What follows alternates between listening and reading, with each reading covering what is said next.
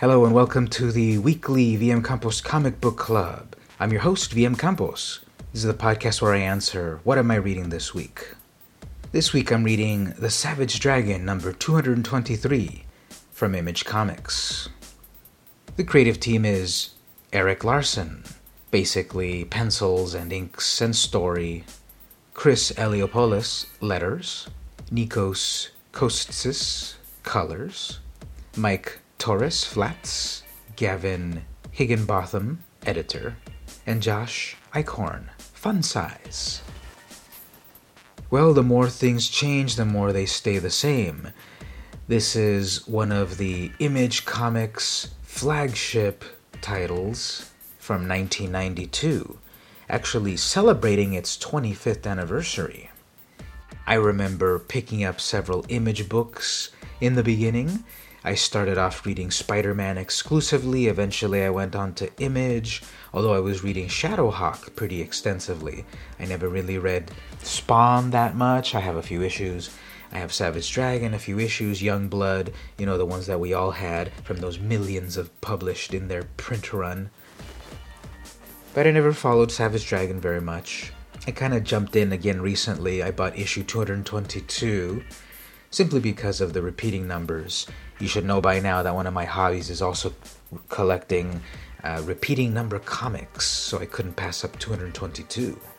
I thought the story was interesting, and then I got 223 because I got the variant cover, the April Fool's variant cover, where it's first issue in a bold new direction by Scott Snyder and Jock. Footnote, not really. But I've read these stories in 222 and 223. I'm going to pick up the next few ones. I haven't seen Erik Larsen's art in a while, and it's really cool to see again. It's a kind of realistic, cartoony. It's really fun. It's well drawn. He's had a couple of decades to hone his craft. I like it. Panel choice and such is nice. So visually, it's a treat. I haven't read this in a long time, and with 222, I was rather shocked to see the mature nature of the story. There's nudity in it, from a very frisky Maxine. If you don't know that character, you're not alone, because I really only knew Savage Dragon and Super Patriot back in the day.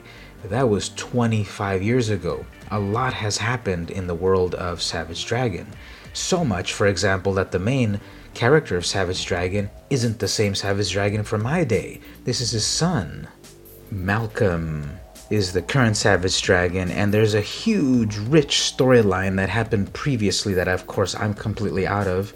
Apparently, Savage Dragon, the original dragon, was an alien. He lost his memory. Lots of stuff happened. He was imprisoned, captured, depowered, and then eventually pardoned by President Obama himself.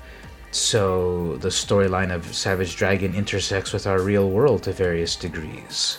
So I can't wait for the characters of the Savage Dragon to punch Trump in the face one of these days. The artwork is good. The action is well staged. It's more grown up, adult, with lots of aspects of nods to the past. There's an epic 2-page spread with the main heroes fighting a horde of interdimensional bad guys, blood and guts. There's another really cool scene in space that would make Jack Kirby proud. This is the merging of multiple Earths, part 2 of 3, so the conclusion is coming soon, as well as a giant-sized 25th anniversary issue that I can't wait for. There's a backup story at the very end, which is completely silent. Carl Cosmic is the character. So there was an interesting familiarity coming back to Savage Dragon after not reading it for so very long. I think I'm hooked and I'm going to follow the series for a bit. So this week I read The Savage Dragon number 223 from Image Comics. And this has been the weekly vmcampos Comic Book Club. See you next week.